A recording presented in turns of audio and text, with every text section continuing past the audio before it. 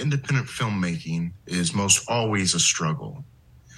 And that's the thing we're going to look into with this podcast called The Independent Filmmaker. We are interviewing people of all experiences and what it took to get their films made. I'm your host, Gary Duffy, an independent filmmaker from Modesto, California. And welcome to The Independent Filmmaker.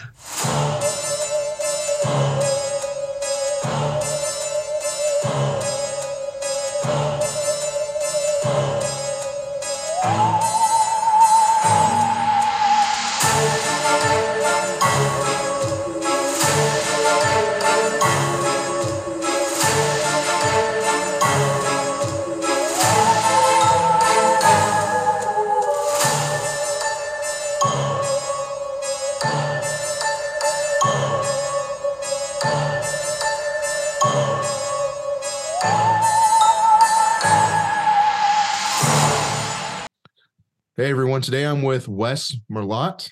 He is one of the co-creators and independent filmmaker of Thinking Art Entertainment.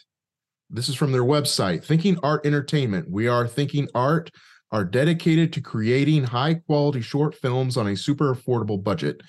We'll show you how we made those short films and how you can do it too through our behind the short series that gives you an in-depth look at the challenges and obstacles we had to overcome to make our films. We also show you how you can recreate some of the effects used in our films through in-depth filmmaking tutorials. More recently, we've started a brand new series called Gear Review, where we review the pros and cons of no to low budget filmmaking gear. I just think that's cool, dude. Thank you. No, yeah. So let's Thanks so much for having me this morning. Oh, thank you for coming on. Jeez, you know, I have been binge watching your films. Oh yeah, yeah, and I shared a few of them with my friends, and yeah, dude, we all agree that like you're really good at this, and we'll get into like some of your past projects and current projects, but let's go ahead and start from the beginning with you, and what put you on the path of filmmaking? yeah. So I kind of always knew I wanted to do something with filmmaking, ever since I was a little kid. Me and my best friend Andrew, who is the other co-founder of Thinking Art, when we were kids, like 8, 10 years old, we never had access to any kind of film equipment whatsoever. I wouldn't say that we grew up poor, but we didn't grow up with money. So having cameras and filmmaking gear and stuff like that was just, it wasn't in the realm of possibility. So a bunch of kids from the town and we would all run around and recreate like action movies and stuff. And that was kind of our first big introduction into making movies. So when you guys were doing that though, I mean, because that sounds like fun. It was so much fun, yeah. Oh, dude, and so like you're just like going around in your city, having fun. And so what were you guys recording on back then? I mean, was this back in the VHS days, or are you young enough to have a cell phone when you were younger? So we had no cameras, no filmmaking gear whatsoever. It was just us and our imaginations making movies. No kidding. In our heads. Okay. Yeah. Okay, so there wasn't any video at all in this. You guys were just having fun. Yep, exactly. Cool. That was our first introduction to filmmaking, is like making little movies, just like acting them out, not being recorded. LARP filmmaking. yeah, pretty much. Yeah. All right. And so from there, you said you hadn't touched a camera until you actually went to college. Correct. Yep. Wow, dude.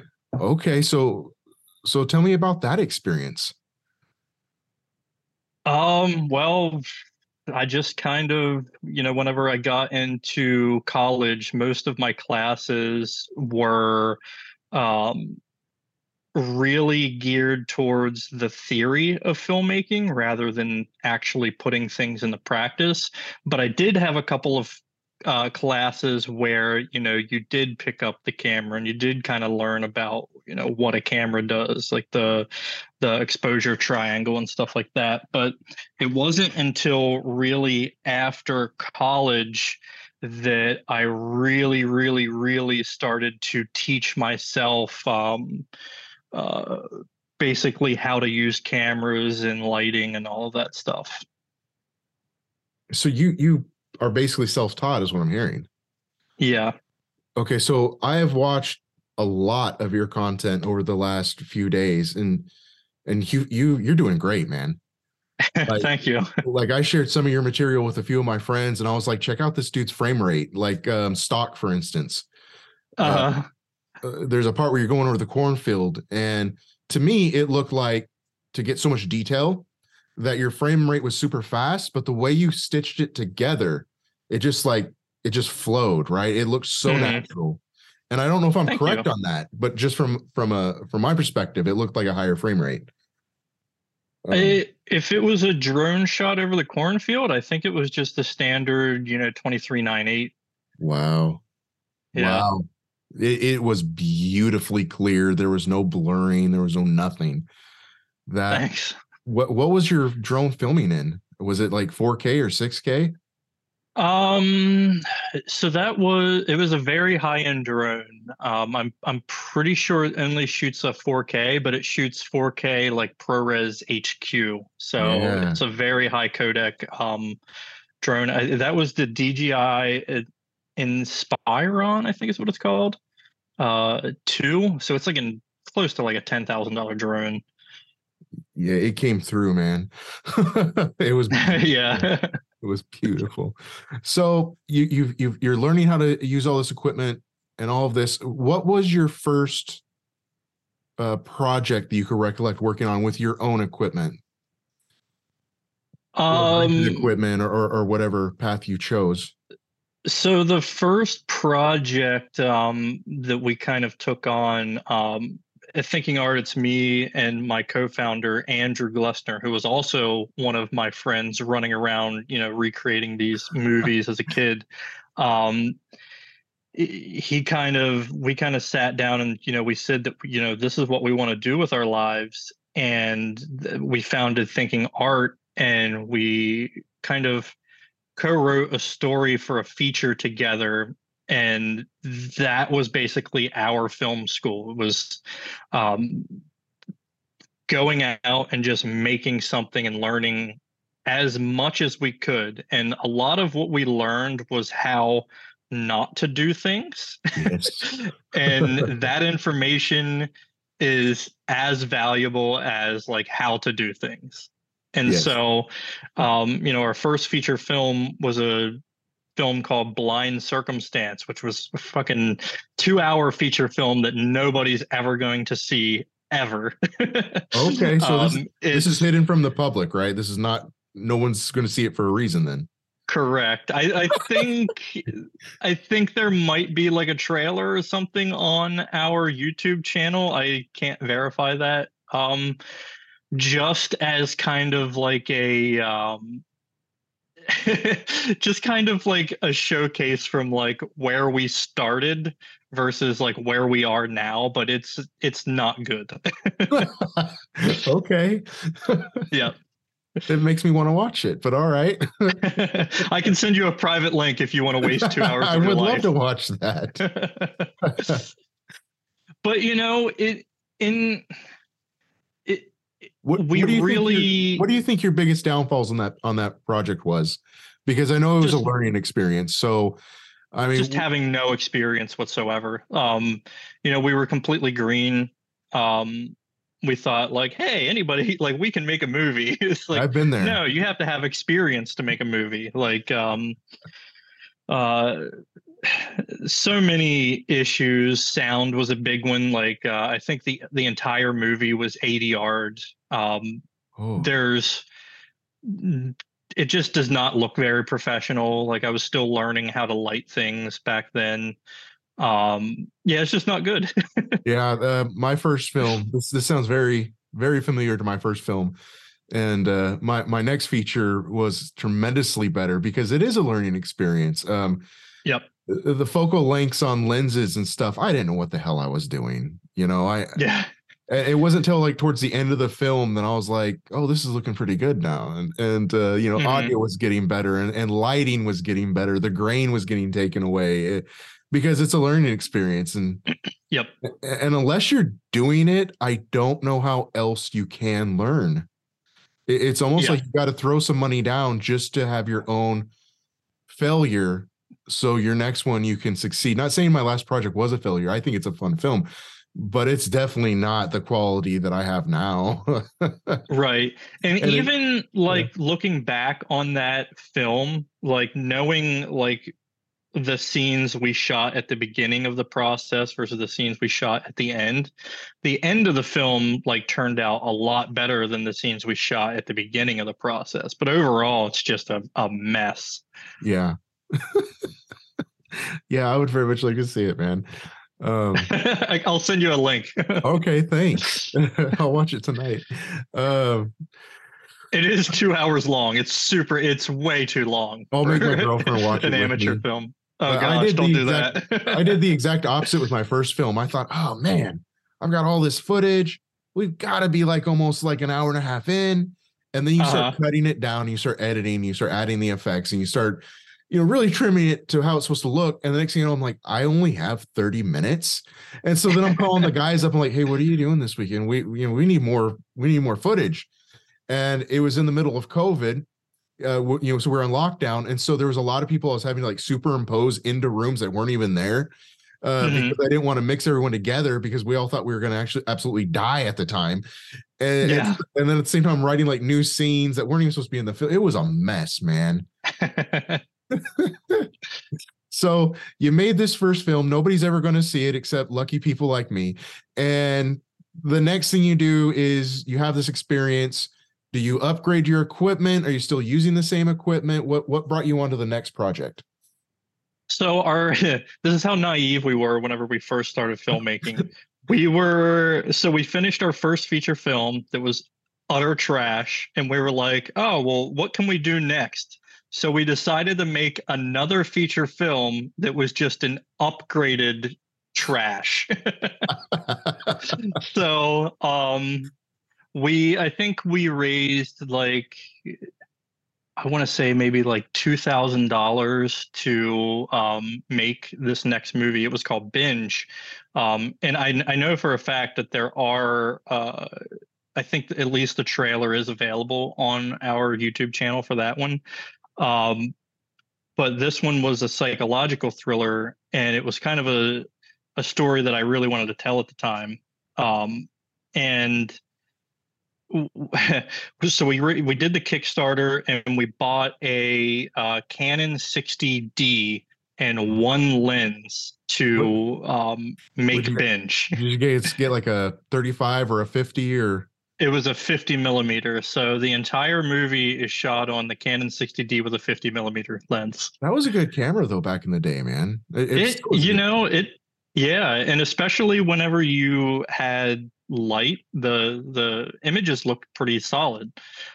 It's just like something that I've learned over the years is whenever you're trying to like film video and stuff on like a little DSLR where the screen is like an inch big, camera.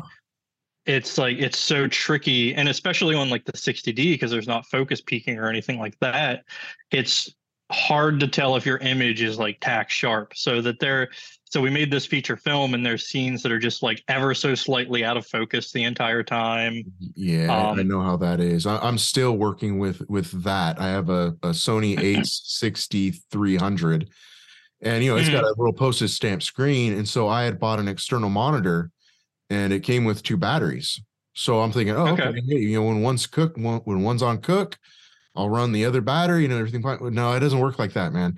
Like you need like four batteries to continue using that monitor as the batteries are Yeah. rotating out of the charger. And so there was times on set with this last film I made that I just had the little postage stamp, and you know what? It suffered. And it's just one of Hmm. those things that you learn because I'm watching it back on this 40-inch TV that I use as a monitor, and I'm like, oh damn. And it's not that it's horrible, right? But people like you and I were gonna notice this. Right. Yep. But sorry, continue.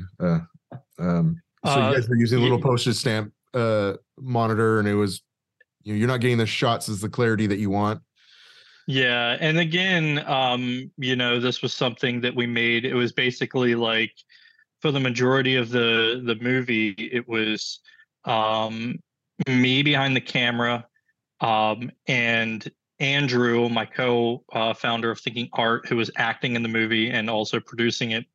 Um, and that was a lot of it. We were lucky if we had a sound guy. So a lot of times, like I would put the lights up and then put the sound kind of in a position, and that's how we would shoot our scenes.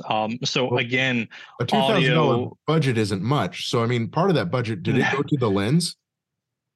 Yeah, yeah. So I think I can't remember what altogether it cost, but I think it was either like 1,000 or 1,500 just for the camera and the lens back then. Right, So, right. So there's most and of then your the budget rest right like went there. to food. Yes. Yeah. So this was stuff that we did where, it was just friends just like wanting to like kind of make something, and we were all on the same page. Like nobody was doing this for money. We did it in our free time, like whenever we weren't working, and it was kind of stretched over like a year. Yes, because filming in your free time, that's the challenge all into itself because everybody has to be there at the same time. Yep. Ooh. And so it took a year to make this, and Hmm. you didn't show anybody this one either. No. I'm teasing you, but No, I mean, this one at least went to some film festivals, unlike the first one. The first one, we submitted the one, and that's when I was like, I can't, like, no one deserves to like sit through this. oh man. The second one at least had some things, I was proud of at the time. But overall, it was just still not up to the quality that, I wanted out of work that I do. Yeah. And kind of, and this is kind of like the biggest thing I tell beginner filmmakers, because I suffered from the same problem, is when you're a beginner, you have like this huge imagination of like what you want these shots to be and stuff, right? But you don't have the experience or knowledge of how to pull that off. And a lot of like there's a lot of trial and error, and it's mostly error. So you're just wasting a lot of time trying things that just aren't going to work because you don't have that experience yet. Yeah, I've had a few practical effects where I was like, oh, I'll just do this and this and this. And you're like, oh, that didn't work. Mhm. And so the next thing you know, you've wasted about 2 hours brainstorming with the cast until you finally get the effect right. Yeah. Uh, yeah, if you don't know, you don't know. You may think you know, Yeah. but sometimes you just don't. And so with our film binge, I kind of knew a lot of the stuff where I was a little overly ambitious with the blind circumstance. So I really tried to focus on the things I learned and tried to do those things better. And the movie did turn out better because of, you know, having that experience and knowledge now. But, it still had just had the issues of, low budget and experienced filmmaking, which was mostly audio related. I think 90% of the movie was ADR, so you're watching these scenes and lips aren't matching and stuff, and That's hard. shots are out of focus here and there, and but it kind of, if you watch like that movie in comparison to my style now, there's still things that are, like kind of got their start back then on like how I create my filmmaking voice. So your signature's on this. In a way, in some Wait. in some shots, yeah. No, dude, that's hecka cool. It's sometimes someone's style is what speaks for them. Um, Hmm. so from there, you guys made this. You sent it to a few film festivals, and then obviously you're serious about doing this, and Hmm. you've done a second feature. A lot of time, a lot of money, a lot of headaches. You're moving into what next? So that's kind of about the time where Andrew and I kind of just sat down and said, we've wasted over 2 years of our lives on these features that aren't going anywhere. And I feel like obviously you can see the progress from day one of our first feature up until the last day of our second feature. But we just didn't see progress fast enough. So we wanted to get better and we wanted to get better faster. And that's when I said we should turn our attention to making short films. And that kind of started. We did a short film called Dilemma, which was about a thief that breaks into a house where no one's home, and then the wife and the husband get home, and the thief's kind of like running around trying to evade them, and then uh, a creep like breaks into their house, and the thief is tasked with this dilemma of whether he should help the couple or just evade being That's caught. um, but and that was kind of our first short film. And then after that, we made a short film called Marble Town, which was a domestic abuse drama. And that one actually picked up a little bit of an audience on YouTube with, I think, like close to 1.8 million views. Nice. Yeah. So that was kind of our first foray into, I don't want to say success, but, having at least like a film that was viewed by an audience. That means people are talking. And Yes. if you're not marketing that short film, then no, you did a good job, man. Thank you. Yeah. I'm actually, I mean, obviously seeing where we're at now and seeing that movie, there's still things that, look a tad amateurish, but it was the most polished film we had done to date. Yeah. Yeah. Your credits are very long. I stalked your IMDb and Thanks. so I feel like we're about to enter territory that might feel daunting when I ask you, okay, so what'd you do next? What'd you do next? And Yeah, I guess we could certainly do that if you want, but I think we should probably focus more on like your high and your low points as we yeah, I mean, move I think that can into kind of I think that can kind of intertwine a lot of yeah. my filmography and stuff. And I won't go into too much detail about that. Um, so you're moving ahead, you're making shorts. As you're making these shorts, so just to give us a timeline here, when you were making your first short, it was the year what? I think our first short film we filmed in it was either 2014 or 2015. Okay. Holy crap, I can't believe that how long ago that is now. It's insane. So from 2014, 2013, as we go into 2023, your equipment, I would assume, is probably like progressing. Yeah, so our we shot Dilemma on I think a Canon C100. And Okay. then Marble Town, we shot on a Canon 5D Mark III, but we used the Magic Lantern hack. I don't know if you're familiar with that. Yes. Yes, I am. Yeah, so we were able to shoot 1080 RAW and get like much better looking images than the compressed 1080 that the Canon natively shot back then. Oh, cool. And so Marble Town was our first short film where we had an audio guy and not just like passing the microphone to my girlfriend or friend to just like hold the boom mic. Yeah, you guys actually had a designated person. I haven't Yeah. done it yet. I'm still a small group show here. We make something. So Yeah. my audio isn't the best. It's not horrible by any means, but it could be better. Yeah. Once you get to the level where you can hire a sound guy, it makes a world of difference because your movie is just going to sound like full. Right. Like it's supposed to sound. Yeah. Yeah. So let's see. So you're making all these shorts. So it sounded like you're starting to gear yourself up to go into film festivals. Am I correct? Yeah, so Marbletown, we also submitted to a bunch of film festivals. And I kind of I have a love-hate relationship with film festivals.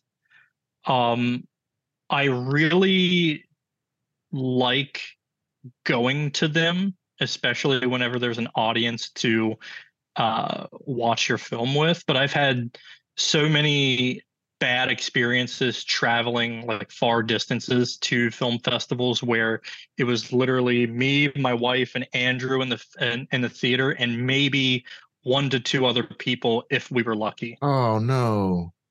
Yeah. Was it at So least shown on like on a big screen? yeah, I mean, we had Yeah, well, there's that. a, yeah, we had some fun experiences where we got to see like Marbletown showed in I think like a big AMC theater, but again, it was the same thing where me and my wife went, and then there was like three other people in the showing. Oh, yeah, that sucks. That's a long distance to travel for a few folks. Yep. So I kind of started thinking about film festivals a little bit differently, where I was mainly concerned about submitting to film festivals for only local stuff where I could meet people that I could actually work with, because it was just a waste of money to travel to we went to North Carolina for a film festival, we went to Ohio, and both those just like nobody was there. Oh man. Yeah, that's a lot of money. A hotel room and gas, unless The you're flying submission in. fees and stuff. Yep. Oh, I didn't even think about the submission fees. Yeah. You Hmm. basically paid to watch your own work on the big screen. Yep, exactly. Dang. Yeah, you could have done that at home, man. Yeah. I get your frustration. I totally do. Yeah, so I think and I think this is kind of good advice for a lot of filmmakers that are starting out, like especially if don't really have the monetary means to be traveling, and you're still like kind of growing as not only a filmmaker but as a person.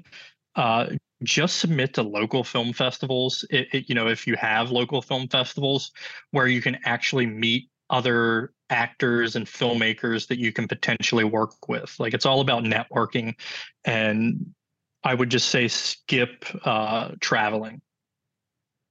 yeah, I totally agree with you. The bigger, more well-known festivals, that's different. Yeah, that's a whole different story. Like if you make a movie that can get into Sundance and stuff like that, then fucking go to them. Yeah, yeah, but yeah. Yeah. but So, going to like the one film fest, I shouldn't name drop a film festival. I'm not going to do that. yeah, I'm sure they were heartbroken too. Absolutely, they're yeah, trying to because do a they put cool a lot of thing, and time and money into it. Yep. oh yeah, I think everybody lost out on that, including yourself. It's just it Yeah, is what it is. it is what it is. Yep. Unfortunately, they tried to make something and it just didn't happen. And I think Yep. we've all been there. And oh For well. sure. Um, so currently, I mean, the films you have now are really good, and I'm just going to say, Stalked, I watched twice. My girlfriend has watched Awesome. it, and her child has watched it because we're just like, "Whoa, this is really great." And and you have many film festival um, awards on the poster of this film. Uh-huh. Should we just go ahead and get into Stalked? I think. I mean, because I was trying to like do a timeline progression, but I think we all know that your equipment's getting better. You are networking with other individuals in your local area. You're building up a team. You Hmm. probably have some of those people that you constantly rely on because they're always there. Yep. And at this point in time, you guys are getting good. Yeah, we've gotten a lot better. Yeah, I would say very good. And Thank you.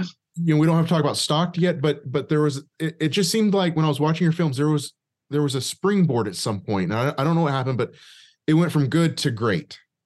And was there ever a point in time where everything just started clicking? Like, this is the equipment I want. This is the sound guy I want. This is the actors and actresses I want. Because I noticed there's a few actresses.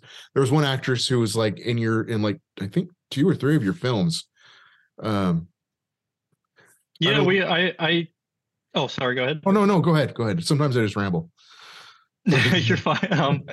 Yeah, so along the years, it's whenever you meet people that, like you said, like show up and just like do well, it's like you just want to keep working with that same group of people, and especially as you develop that rapport, and everybody kind of just develops like a shorthand, where you don't really have to go into like as much detail about the adjustments like you want them to make for like Michael Mowen was one of the first actors that I worked with multiple times outside of Andrew, and he was the star of Marbletown and Killer Be Killed. um, and it was nice working with like good actors that you just had that shorthand where you didn't have to waste a lot of time trying to talk through adjustments and stuff. And similarly, you develop a rapport with your crew as well, so you can you don't have to I kind of struggle with my words sometimes. Well, it's So okay. like now the get like I'm a cinematographer, and the gaffer that I work with a lot, I can just kind of like motion my hands rather than like try to spout words off, and he knows exactly like what to do with the light. I see. See, that kind of relationship is absolutely valuable. Yeah, yeah. Because Oh, otherwise, I like twist words half the time, and or it just doesn't make sense. yeah, no, I do that when I'm directing, and I'll a lot of times I'll be thinking about 10 different things, right? Exactly. And Your so I'll brain tell is my actor, I'm like, going, grab the thing. And like they don't know what the hell that is. yeah, What thing? I'm like, oh, yep. that blue object there. Yeah, and that, yeah, yeah, yeah, yeah. Yeah, no, I'm horrible at twisting my words. So a lot of your practical effects are Hmm. absolutely spot on. I was watching I believe I'm gonna ruin this title, but was it called Trick or Treat? Yes. Okay, good. And there is a part where this is in number one, where your bad guy cuts this person's throat open. Yep. And that looked real. I couldn't Yeah. see any tubes, I couldn't see any prosthetic. Even the blood spatter, all of that was just, I was like, wow. Uh-huh. Um, Yeah, that was our makeup artist, Izzy Issel. I think that's how you say your last name. I apologize, Izzy, if that's not how you say your last name. And she is tremendous, such a talented special effects uh, makeup artist. But it's funny because yes, you can't see any tubes, but they were there. And in fact, um, that shot is actually a visual effects shot as well, painting out the tubes so you can't oh see my them. gosh. Yep. I had no idea. That looks so Yeah. natural. Yeah. I mean, and that's a credit to our visual effects team as well, because they're able to just do stuff that just you can't tell as a visual effects shot. Oh no, they matched that wonderfully. Yeah. Hmm. They matched and tracked that, and you fooled me. Wow. Wow. But and that kind of leads us into another thing. A lot of things you've done, the CG work and the practical effect work, and how obviously it's melding together to make a great shot. Is Hmm. is for the most part all of your team self-taught? Um, I can't speak for everyone because I don't, we work together a lot, but I don't know like everybody's backstories of That like is a whether they very went big to school question for I've this. asked And you. Yeah. yeah, because I mean, our team has just grown um so much since the early days. Trick or Treat 2 was our biggest crew to date, and I think we had 16 crew members. Wow. And for people that do this, like do bigger budget films for a living, that number sounds super small. But for, somebody that started out with, me and Andrew on set trying to make a thing, 2 Uh-huh. to 16 is a huge difference. Oh yeah, absolutely.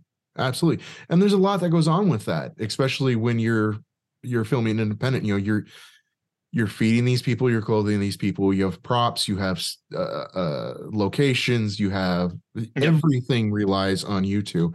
And Yeah. And, it became, we had gotten to the point, a couple years ago, I can't remember exactly when everybody started getting paid, but, everybody gets paid now.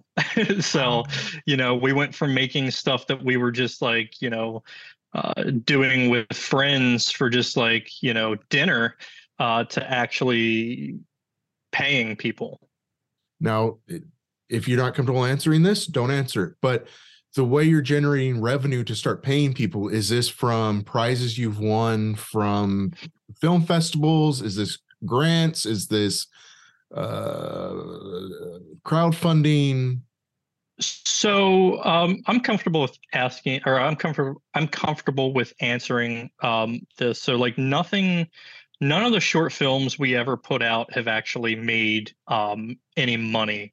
This was strictly like passion projects, and I was lucky enough to find other filmmakers that were interested in producing and putting together the budgets. So like all of our budgets are, divvied out amongst multiple producers. So it makes it a lot easier to kind of, Oh yeah, pay it's not out the all on money you. whenever it's not all on yourself. It's, divided equally amongst 4 or 5 people. Yeah, and that's what we've done for the current film I've just finished shooting. There was 6 producers on that, including myself. And Hmm. at the end of the day, it's when you have that many people, it's not that big of a burden. Correct. Yep. Towards the end, we ran into a little bit of trouble, but I was able to fix that. But even then, it wasn't like horrible. Uh, Right.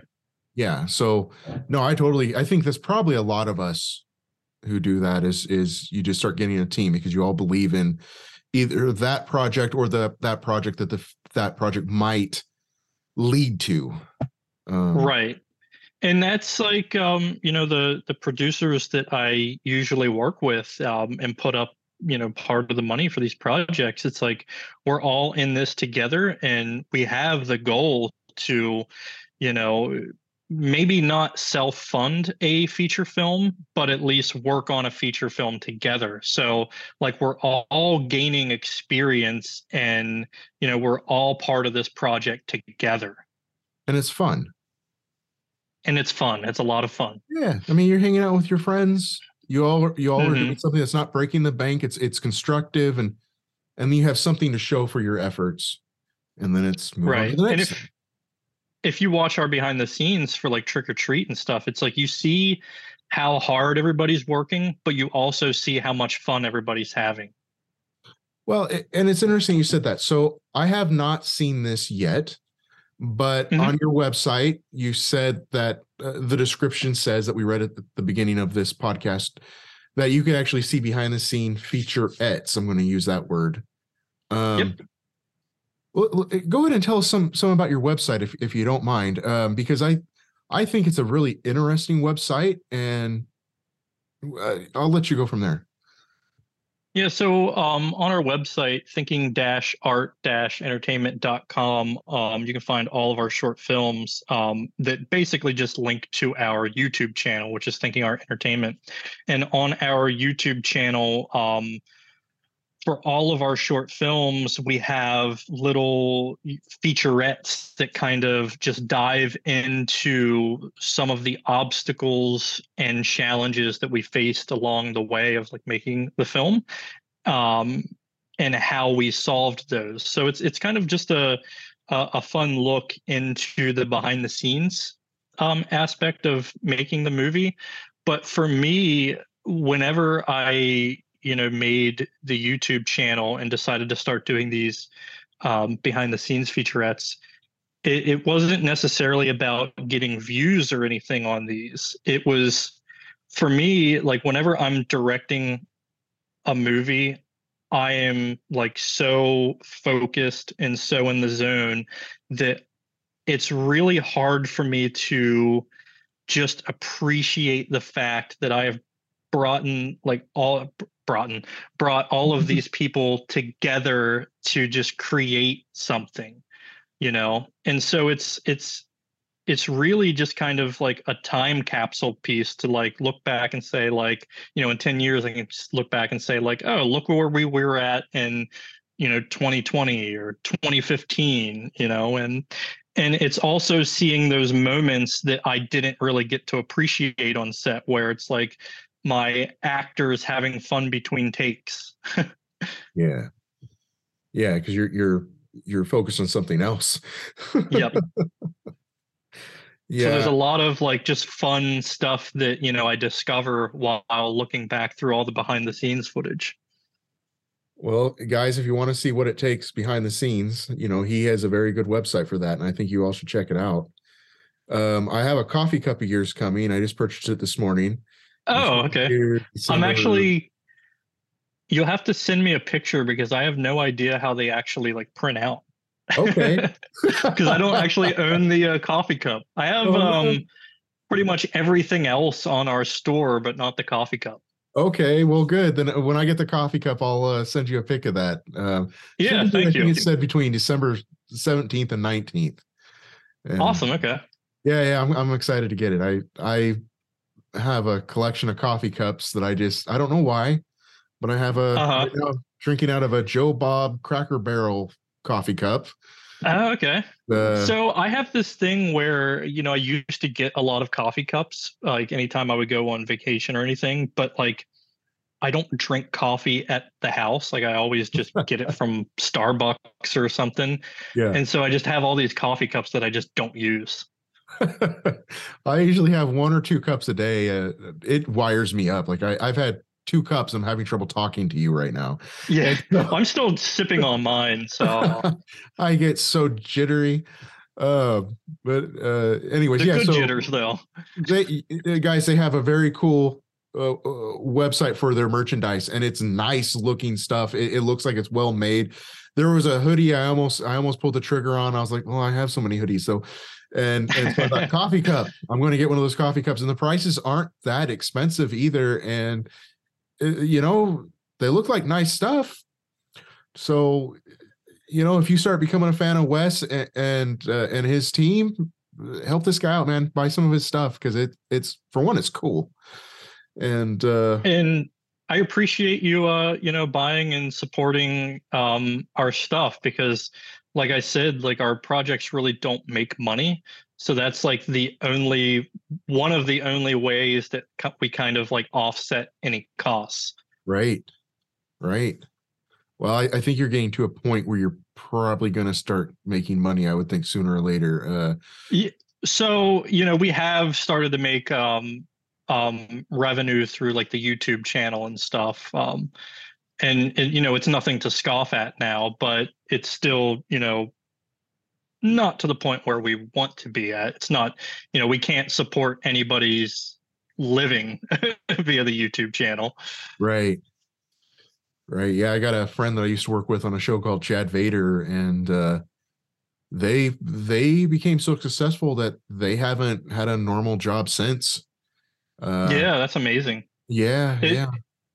Hmm? it's super inspiring whenever you hear stories like that. It happens. I think it's Yep. probably a little rare, but it happens. Uh, though even then, some revenue is better than no revenue, right? Yeah. Yeah. Uh, so you're starting to win more awards and things that I was looking at my Joe Bob Cup, and so you have something that I am so jealous about. You have the coveted hubcap award. I do have a hubby award. Yep. Dude, that And is so cool. That was for our short film Stalked that, yeah, it screened at the inaugural Mutant Fest, which was part of Joe Bob's Drive-In Jamboree at the Mahoning Drive-In in So that was the first jamboree over the Mahoney. Lehighton. Yep. Oh my goodness. So that was actually probably one of the most surreal experiences of my entire filmmaking career because, everybody hears about like Joe Bob and has seen his stuff and everything. He's kind of just like a legend, especially amongst the horror community. And this event, like I had no idea what to expect. And we pulled into this drive-in, and I shit you not, it was like a fucking rock concert for just little indie movies. There were so many people there, and I overheard one of the attendants talking to a customer, and they were asking about the attendance of the event. And they said they were completely sold out, which meant there was close to 1,000 people in attendance. Gosh.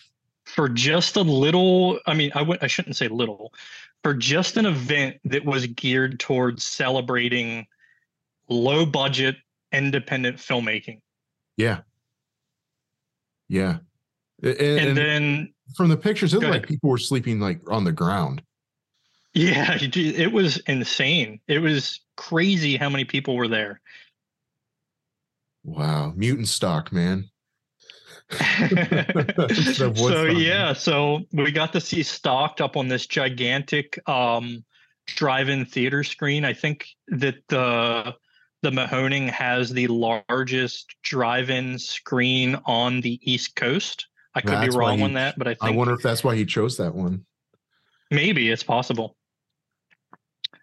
And then right after the screening, wait, to go up. Go ahead. But you were there, right? I mean, you're watching others watch your film. Yep. What was that experience like? So it's a little weird at a drive-in, right? Because there's people sitting outside their cars, and then there's people sitting inside their cars. So you can't really tell. And then we're talking about a gigantic field, right? Filled with cars. So it's like really hard to get it's really hard to gauge like the reaction of the audience because it's like so massive. But whenever my film was showing up on the screen, I had to walk up to the stage to get ready to accept the Hobby Award and have like a little talk with Joe Bob on the big screen, on the big like stage they had set up at the front of the theater. And I lost my train of thought for a second. Sorry. So on the stage. Yeah, so you don't have a grasp of how the audience really reacted to the film. And as I'm walking up, I'm kind of trying to look and see if people are enjoying it, if they're scared, if they're laughing where they're supposed to. But it's a huge field. And I was standing up there getting ready to go up on the stage. And as the film ended, like I was just like so nervous about like getting ready to go up in front of like 1,000 people. And then like I have no idea if they liked the film, if they fucking hated it. Oh, that had to be nerve-wracking. And then like everybody just started like honking their horns and flashing their lights whenever the film ended, and it was crazy. Oh my gosh. Oh, you had to feel like a rock star at that point. Oh. It was seriously one of the most surreal experiences of my life. Yeah. Yeah, I would imagine. How cool is that, dude? Well, that film absolutely deserves every award it's gotten. Thank you. I said, I've watched it twice. It was a fun one to make. It was a fun one to make? Yeah. Well, it seemed like, I mean, really let's just go ahead and pick this apart a little bit. You have so much great story in this short film. And it's not that short by any means. It's a longer short. I think And it's 21 minutes. right. I mean, that's some good content. You throw some commercials in there, you got a half-hour show. And, Yeah. but if you really look at what you are using to tell this story, you have a cornfield, you have a scarecrow, you have a barn and a house. What else is there? That is, there's not much to this, but you've used those tools in a way to tell a very terrifying story. And I'm watching this, I'm like, okay, I can see how this could be low budget and blah blah. And then there's the end of that film where you rise above the cornfield and you're going above the corn stalks and you see, holy shit, there is many people tied up like scarecrows. And that shot blew me away. How in the hell did you do that? Was that all CG? That shot is entirely well, not entirely, but yeah, it's a CGI shot. It looked and real. It was, we basically just did a flyover with the drone as our blank plate, and then our visual effects artist Rob Cacagna, who was also the screenwriter of the short film, he recreated so much fake corn and then put all of the bodies in the cornfield as well. And then if you look beyond the bodies and the cornfield, there is the entire town that they're talking about behind the cornfield that he also put into the movie.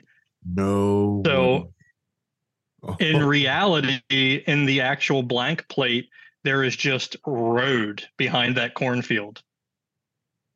So he, painted out the road and put all the buildings in, and then tons of more trees and stuff. He nailed that because he's following the shot of the drone camera, and it looks like everything is supposed to be where it is, even the lighting, the color, the whole thing.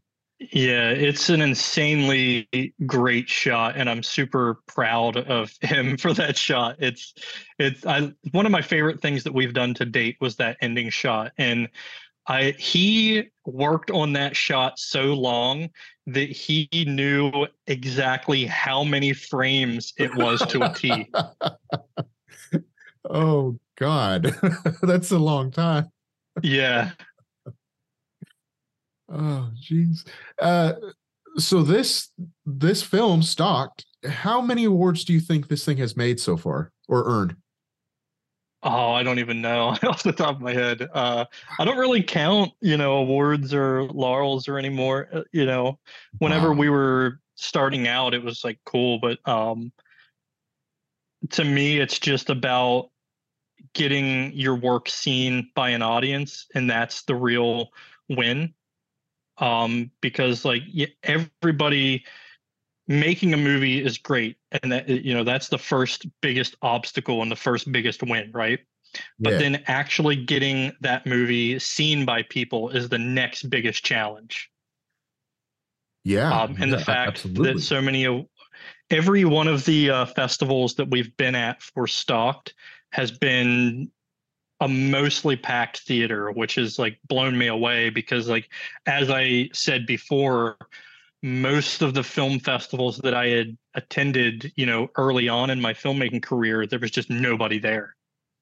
And so actually going to film festivals and having the theater be mostly packed to see your movie, it's such a great experience and such a great feeling. But it's also nerve-wracking too, because now you're thinking are they going to like it?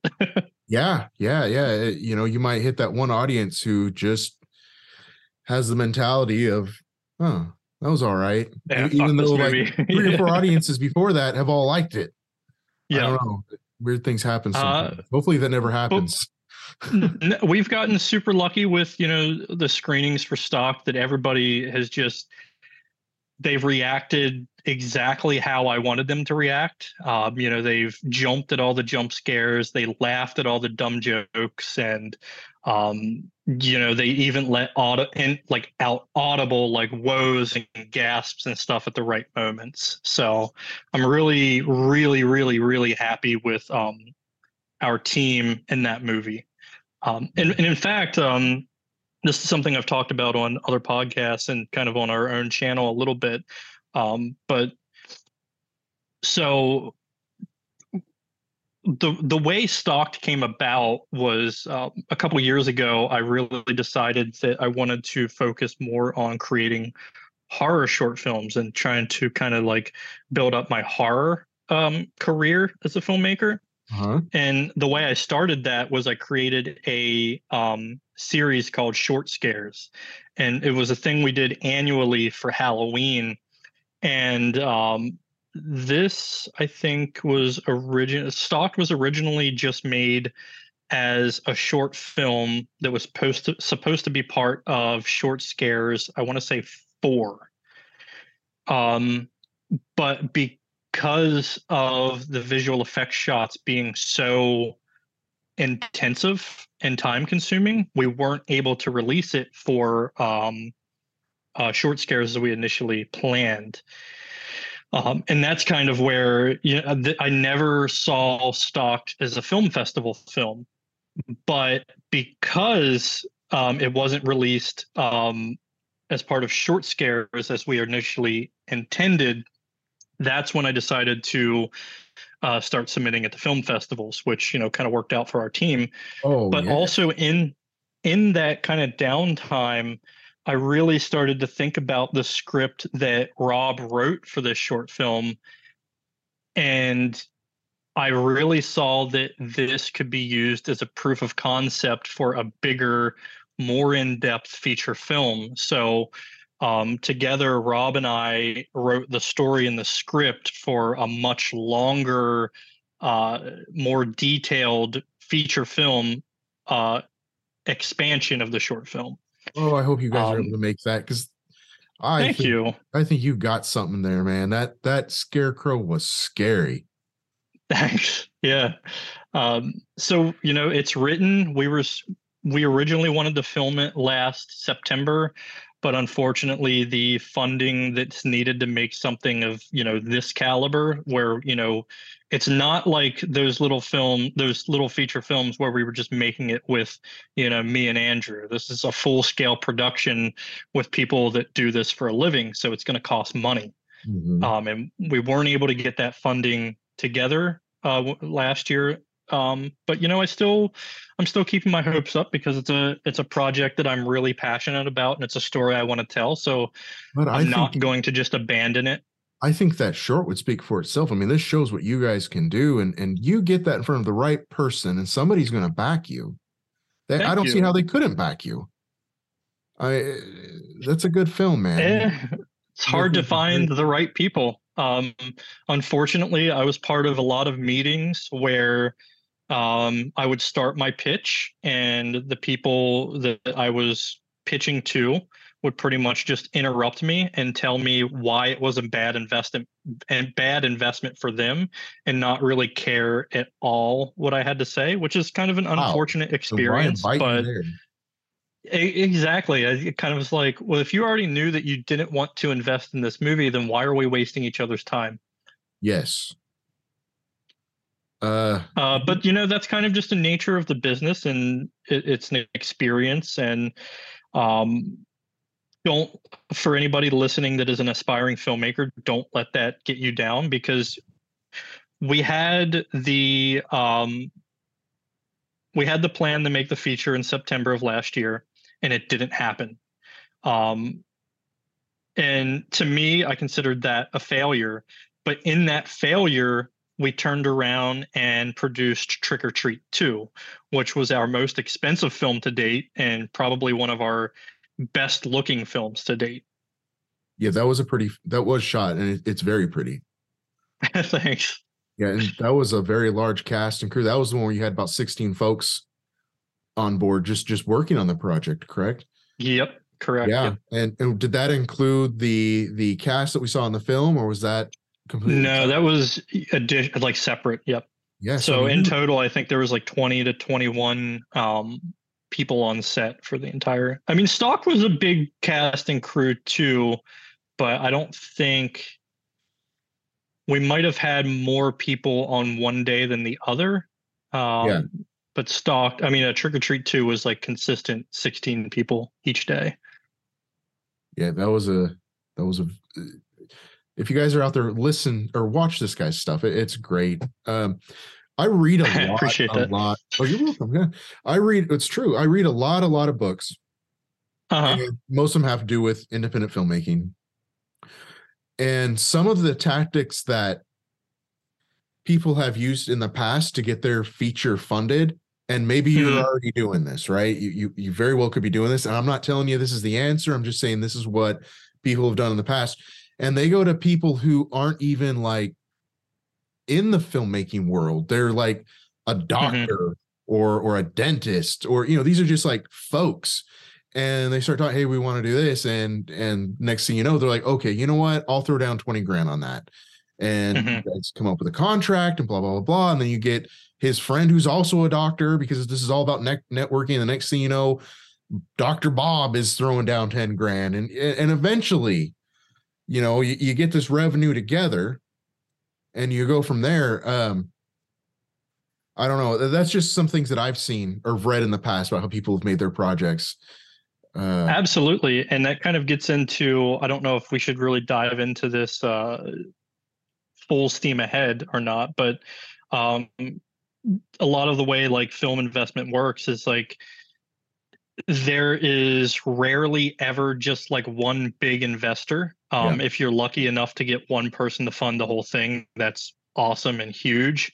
But the way it's usually works is you sell points, and like a point can be like $5,000 or $10,000, $25,000. Like it's completely up to the producers to put together like what a point means and how that translates into real dollars. But that's how usually um, films are funded, and their back end profits are kind of distributed. Well, then you're already way ahead of me, dude. You know exactly what you're doing. Well, it was mainly because we were trying to do this with Stocked, and we were fortunate enough to find several people that were interested in investing in the film, but at a smaller investment. And so we were able to raise, well, I should say we were able to generate interest in funding X amount of dollars, but we were not able to raise the amount needed to go into production.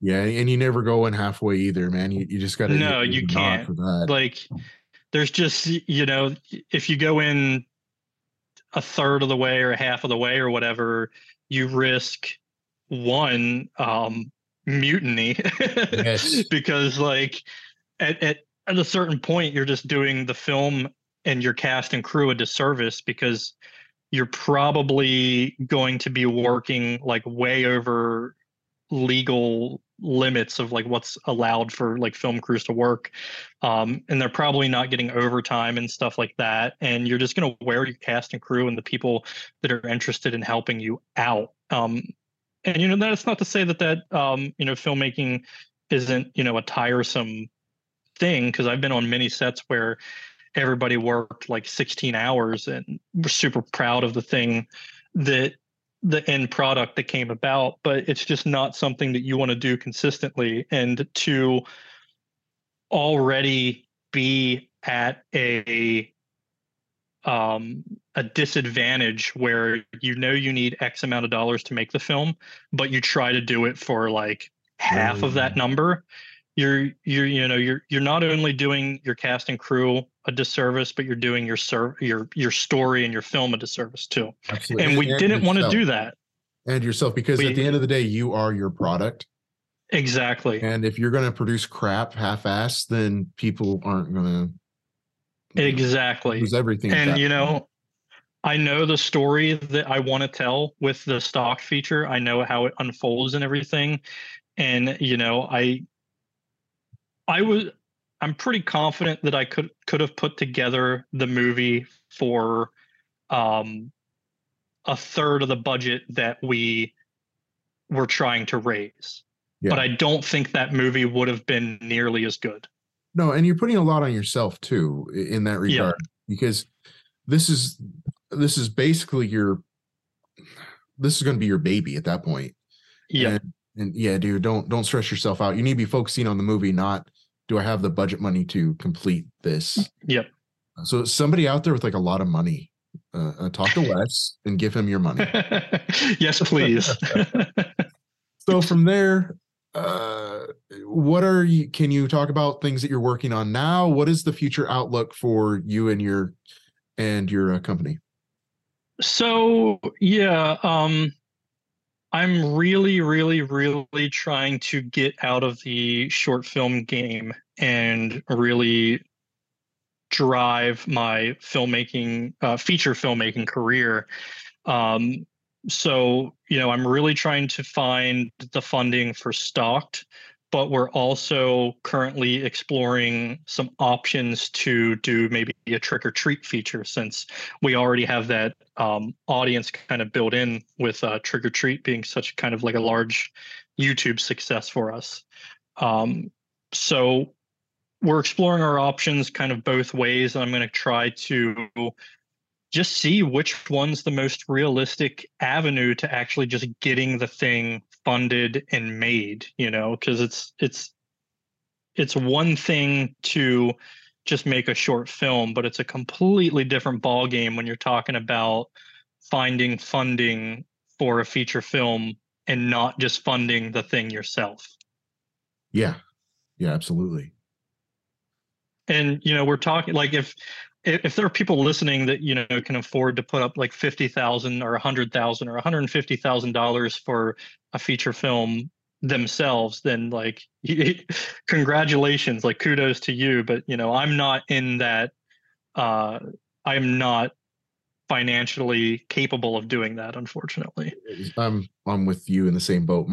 I should have started with shorts. A friend of mine said who's been a filmmaker for a while. He said, you might want to start with shorts first of all. I was like, no, we're just going to make this movie. I mean, me and Andrew, we made the same mistake, 10 years ago. We were naive. We knew we wanted to make movies and just didn't really. Yeah, it was. To our credit, we never thought short films we just never thought about them. To us, storytelling and filmmaking was always feature length. I'm getting to the point in I don't know if I should call it a career, but I mean, this is just an extreme passion for me that I'm looking at shorts more and more because I see myself, well, I could have put this much money into a full length film and not make any money on that. Or I could take this much the same amount of money into a short film and make it really, really good and still not make any money on it and be super proud of it. And that's where I'm like heading right now. I'm so kind now, but go ahead. Sorry. No, go ahead. No, I was just rambling again, dude. It's cool. Go for it. This is about I was you. going to piggyback off of that, where that was kind of my reasoning behind not really wanting to do short films anymore, is because so Trick or Treat 2 cost probably four to five times as much as Trick or Treat 1 did. And that was because we were trying to go bigger and better to kind of just make something that was bigger and better.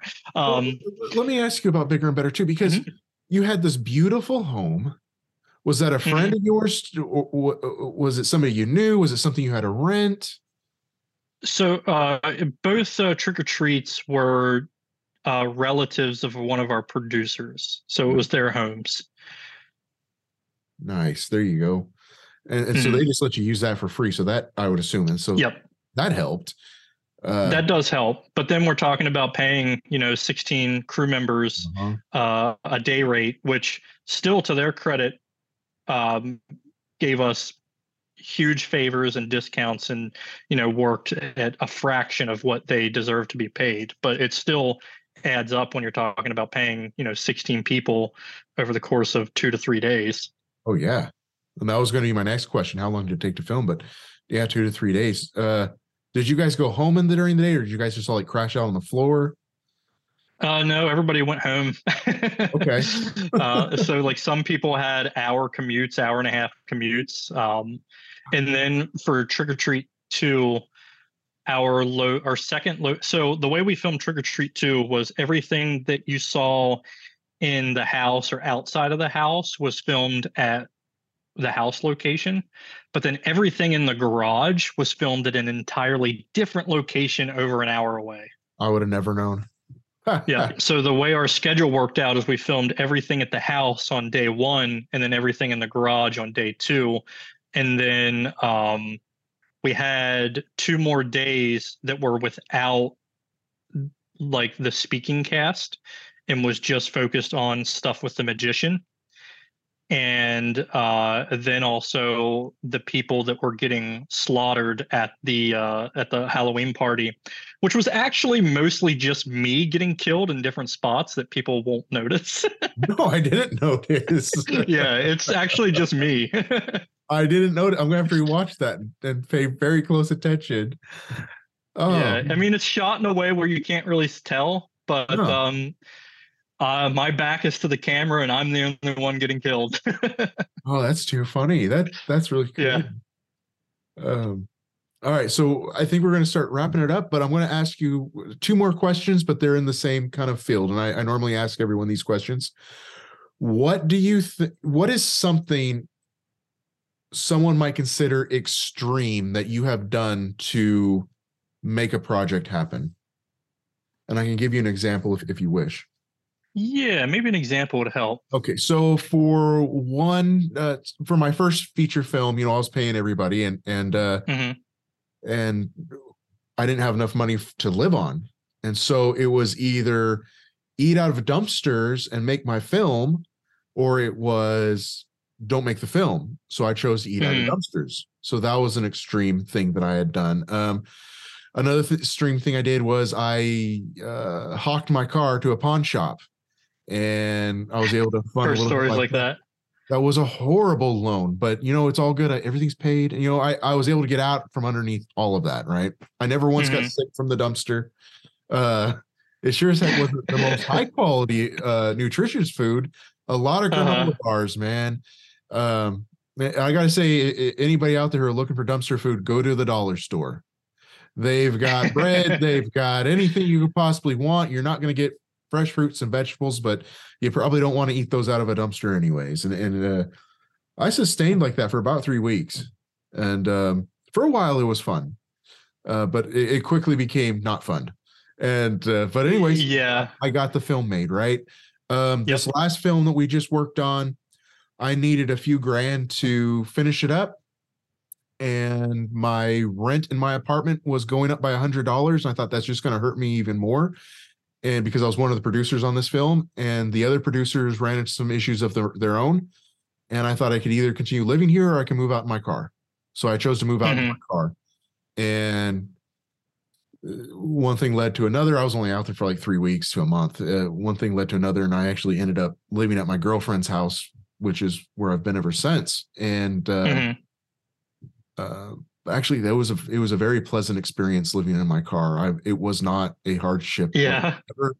And I highly recommend, if you have a roomy car, get yourself some camping stuff and go to the nicest lake you possibly can and enjoy it. It makes a difference whenever you live in California and you can live in a car. Out here in Pennsylvania, it's fucking cold. Yeah, don't go out in the snow, man. When you're in California, you wake up and it's like 60 degrees out. Yeah, you open up the hatch of the vehicle, you scramble some eggs, and you make some cereal and some coffee, and you sit out in your lounge chair and you watch the ducks fly in on the lake, and you listen to a book or a podcast, and you work on whatever you're working on, and life is like really freaking pleasant.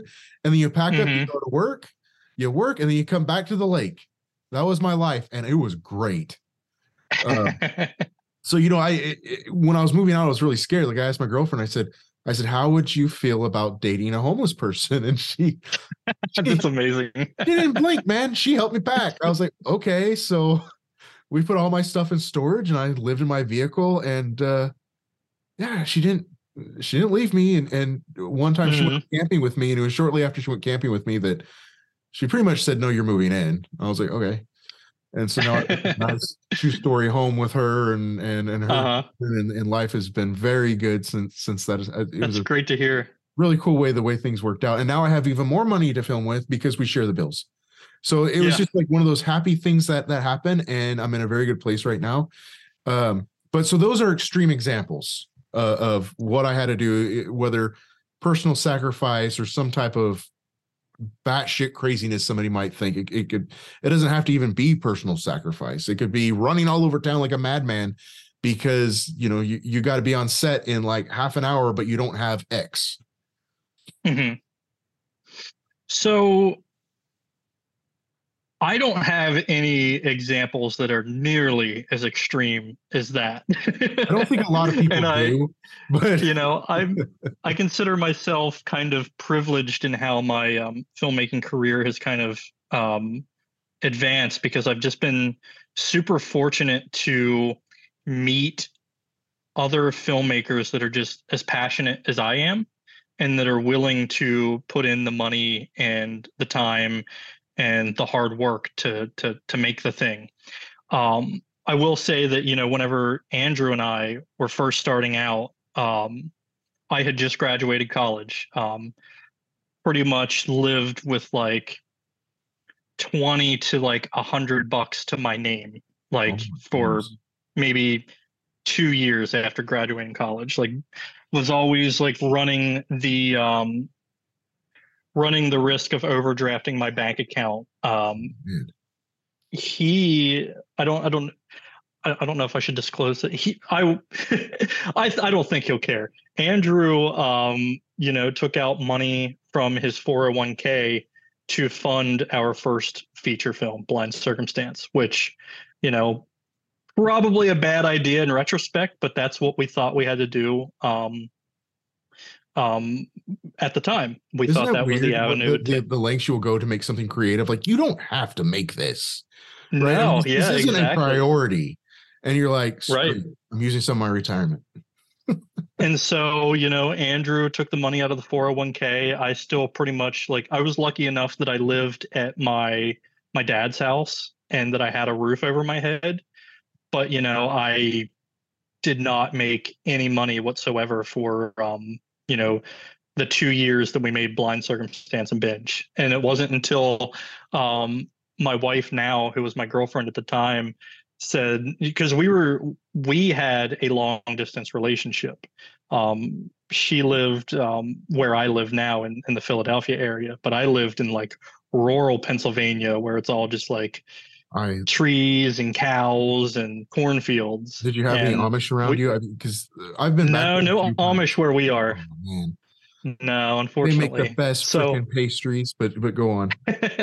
So it wasn't until so we did the long distance thing. So our hometowns are 3 to 3.5 hours apart from each other, and it wasn't until like doing this for like 2 years, like driving back and forth, especially for her, because we were making these films every weekend, where she was like, you either need to move out here and get a job, or we're just gonna have to break up, because we can't like keep doing this anymore. And long story short, I moved out here, got a job, and she's still super supportive and everything, but it was just something that she couldn't financially do anymore. And we're married now and happily married, and I worked for, I want to say, 7 years at the same company, and used my free time and would set aside money to help fund the short films over the years. And I slowly just got to a point where more and more people were seeing the projects that I was working on and helping create, and more people liked my work, and I kept getting more work out of that. And I'm now to a point where I can do filmmaking full time, as my full time living. That is so cool, dude. That is so cool. I know, it's pretty surreal, looking back on where I first started, with Andrew. You're self-taught, and you've come this far. This is your job now. Yep. I'm incredibly blessed that I can say that, because I know that there are not many people in the same boat, and that there are people really struggling and super passionate about getting their projects made. And to those people, I just say, like, don't give up, because like, if you're passionate about the thing, you will get it made. It just might not be right away. Yeah, I think that's very good advice. Very good advice. So our last question is going Mhm. to be, and you may have already said it, but we'll come back to it. If not, what do you think your best day has been as a filmmaker? Hmm.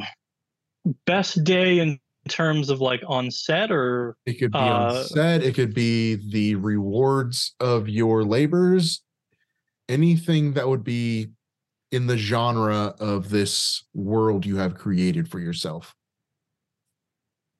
so I'll answer that kind of two ways.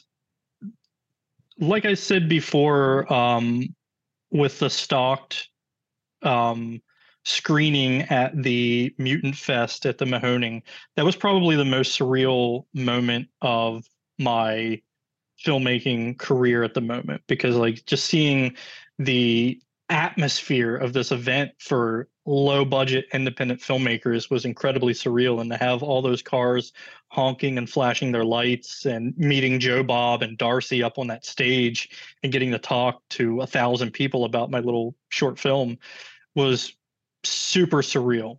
Um, and also, we last weekend we had just attended the Smodcastle Film Festival, which was Kevin Smith's first film festival, inaugural film festival. So I didn't personally get a chance to meet Kevin, but I was in the same room as Kevin Smith. A filmmaker that Andrew and I have looked up to since we were 8 years old. Same here. So just being in the same room as somebody that you grew up kind of aspiring to be was, also an incredibly surreal experience. What a But what's that? Go so ahead. what a trip, dude. I know. And, we got to sit in a panel with him and hear kind of like about independent film distribution, and also to hear some stories about Clerks that I had never heard before. Um, Amazing, super amazing. Just kind of love hearing him talk because of like I as my like filmmaking um career has kind of grown. I wouldn't say that I'm as huge of a Kevin Smith fan as I was like whenever I was a kid and a teenager, but he's always going to be that same guy that inspired me to be a filmmaker. Absolutely. Yeah, no, especially like he was kind of the same boat with us. If I understood correctly, I mean, he went to film school. Well, I didn't go to film school, but he went to film school and was there and was like, screw it. And then just like Yep. left and made Just Clerks. Yep, he funded the thing, self-funded the thing, put it all on credit cards. Had the same kind of like trials and tribulations that we all do. Right. Had the same doubts, and he just, he did the thing, and he's super thankful and blessed to be where he's at now. And um, you can tell that just by how he speaks and interacts with people. Yeah, he invested in himself. He believed in himself, and he made it happen, dude. Hmm. And I think you're But pretty much doing the same thing with you're already working in the film business full time, and thank you. your Yeah, projects are just getting better and better looking and sound. I mean, it was just pro stuff. I've already gushed about it a lot. I So appreciate that. I think sooner or later, you're something good is going to happen to you. I think, and it's just the work that you and your partner have put forth, and Hmm. people Thank are you. seeing this, dude.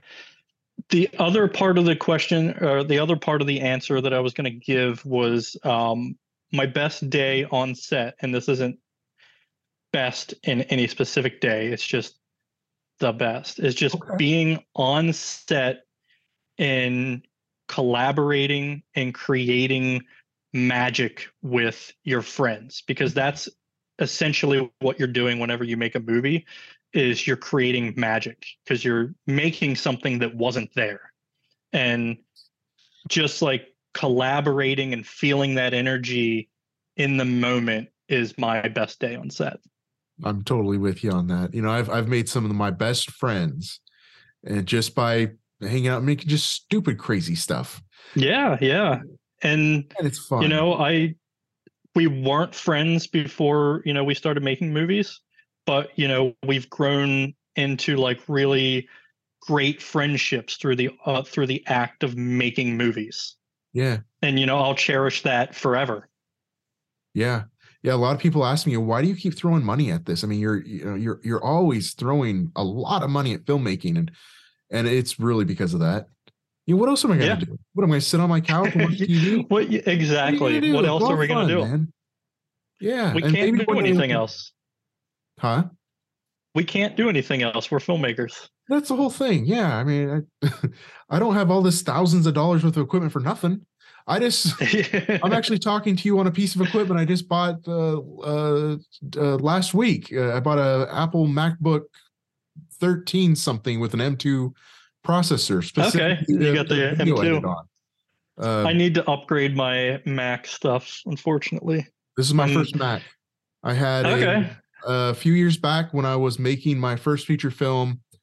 To me at the time, it was a lot of money, and I bought just the tower alone was like $900, and it was a Dell Inspiron something with a graphics card, an additional graphics card to it. And at the time, I thought, whoa, this is really great. And then a year of updates go by with Adobe or whatnot, and you're like, huh, I need to upgrade this. So I went out and I did not forget it, and I bought 32 gigs of RAM, and I stuck that sucker in there. I mean, I haven't even come close to it was overkill.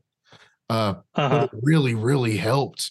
And there was a few different reasons for that. I would go anyways. I'm not going to get into it, but it's now at the point where I am sitting at the computer rendering an easy like blood spatter on a 4K piece of footage. And it is like 1 minute of footage equals like 1 to 2 hours of work. Yeah, that's pretty rough. Yeah, and I just, so I just said I forget it. I ended up getting hit by somebody hit and ran my car. Oh no! 2 weeks ago, 2 or 3 weeks ago. Oh yeah, sorry dude, to hear that. Yeah, it sucked, and they totaled the car, and my insurance said, "Look, we're not fixing this thing," and so here's money. I was like, okay, I like money, and so I went out and I bought. I bought basically the car of my dreams. I bought a 2017 Chevy Volt. It's a used car, but dude, it's freaking cool. And then with some of the money, I bought this laptop. So I invested in myself. And long story short, I bought this to go play with my friends. Yeah. That's really what it is, right? Yeah. And maybe one day I can make money and do this on not my own money to go play with my friends and entertain people. So, Well, don't stop. No, I don't stop believing in yourself. You can't, man. That's another piece of advice I would give to filmmakers is do not be afraid to invest in yourself, whether that's money or time. Yes. There's even if you don't have a camera, you have a cell phone. There is actually film festivals out there who are geared up for cell phone movies. Yep. There's no excuse not to make a film. There really isn't. If you have a recording device. To piggyback off that, we had watched a feature at Kevin Smith's Film Festival, a feature film that was entirely shot on a cell phone. There you go. I'm actually going to this next feature I'm gearing up to film in January was a short that I had filmed a few months back that we decided to expand on, and it takes place at a bait shop my friend owns, and really cheap to film, but it's fun. People are coming into the bait shop and he's trying to hide a body. That's basically what I like that. Car, and she's not dead though. And he doesn't know what to do. Oh, okay. It's just kind of this batshit crazy thing, and yeah, that's a fun concept. It is a lot you can do there. The people come in are kind of based a little bit on some of his actual customers because he gets some interesting folks in there. So we've taken some of that and we've blended it together, and but we are filming all of this on the Apple 13. I've got a Apple 13 Max. I think I'm saying the cell phone correctly.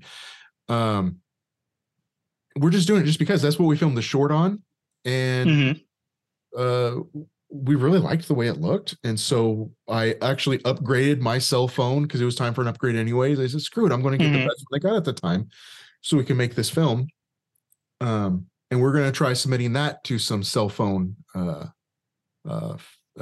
film festivals. So we'll see how that goes.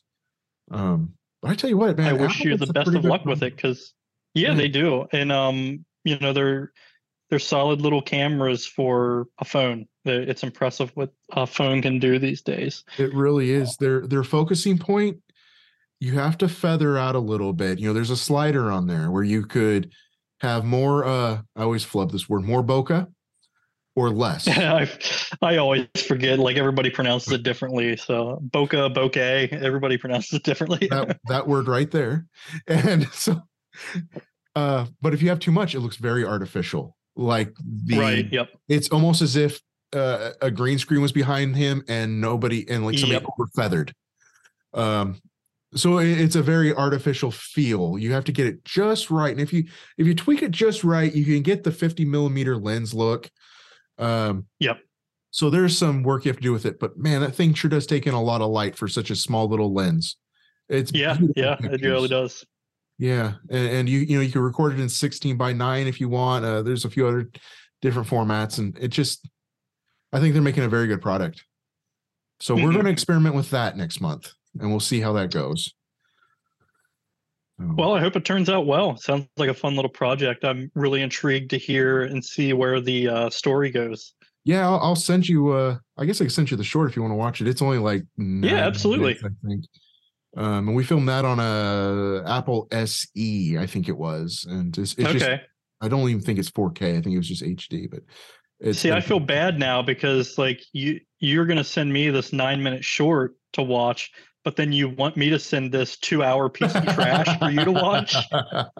I do. I want to watch this. I do. I want to watch this. Oh, I've got stuff I could torture you with too. So, but hey, I Wes. just feel bad wasting anybody's time with it because No, no, no. I see it as history, honestly. And that's a good way to look at it. no, I am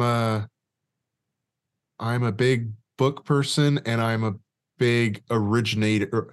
I like to look at people's original work. Like for instance, some point this week, I signed up to I think it's called Trauma Now, Okay.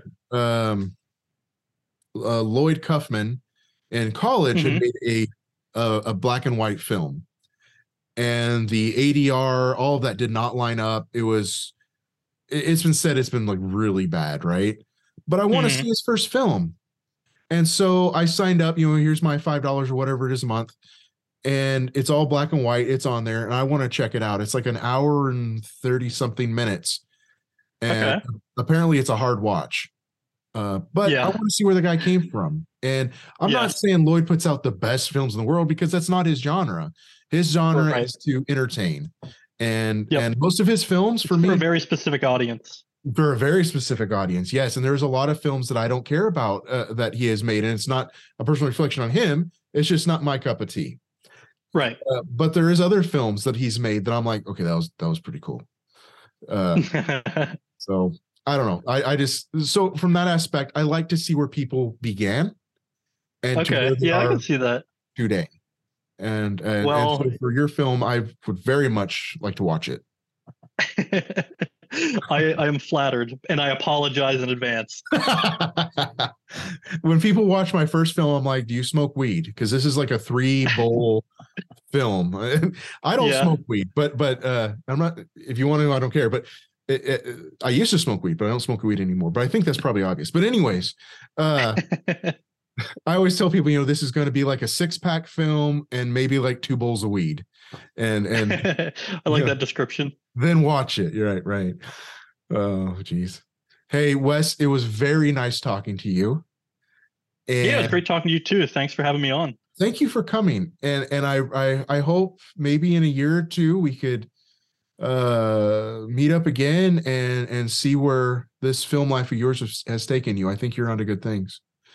Thank you. Hopefully we can talk about a feature as opposed to shorts, because that's what I want to do. I hope so, man. Somebody's going to pick this up. That's too good of a short and too good of a story for someone not to. Appreciate that. All right. With that, sir, thank you for being on. And I'll talk to you on Twitter at some point soon. Awesome. Sounds great. All right, bud. Bye.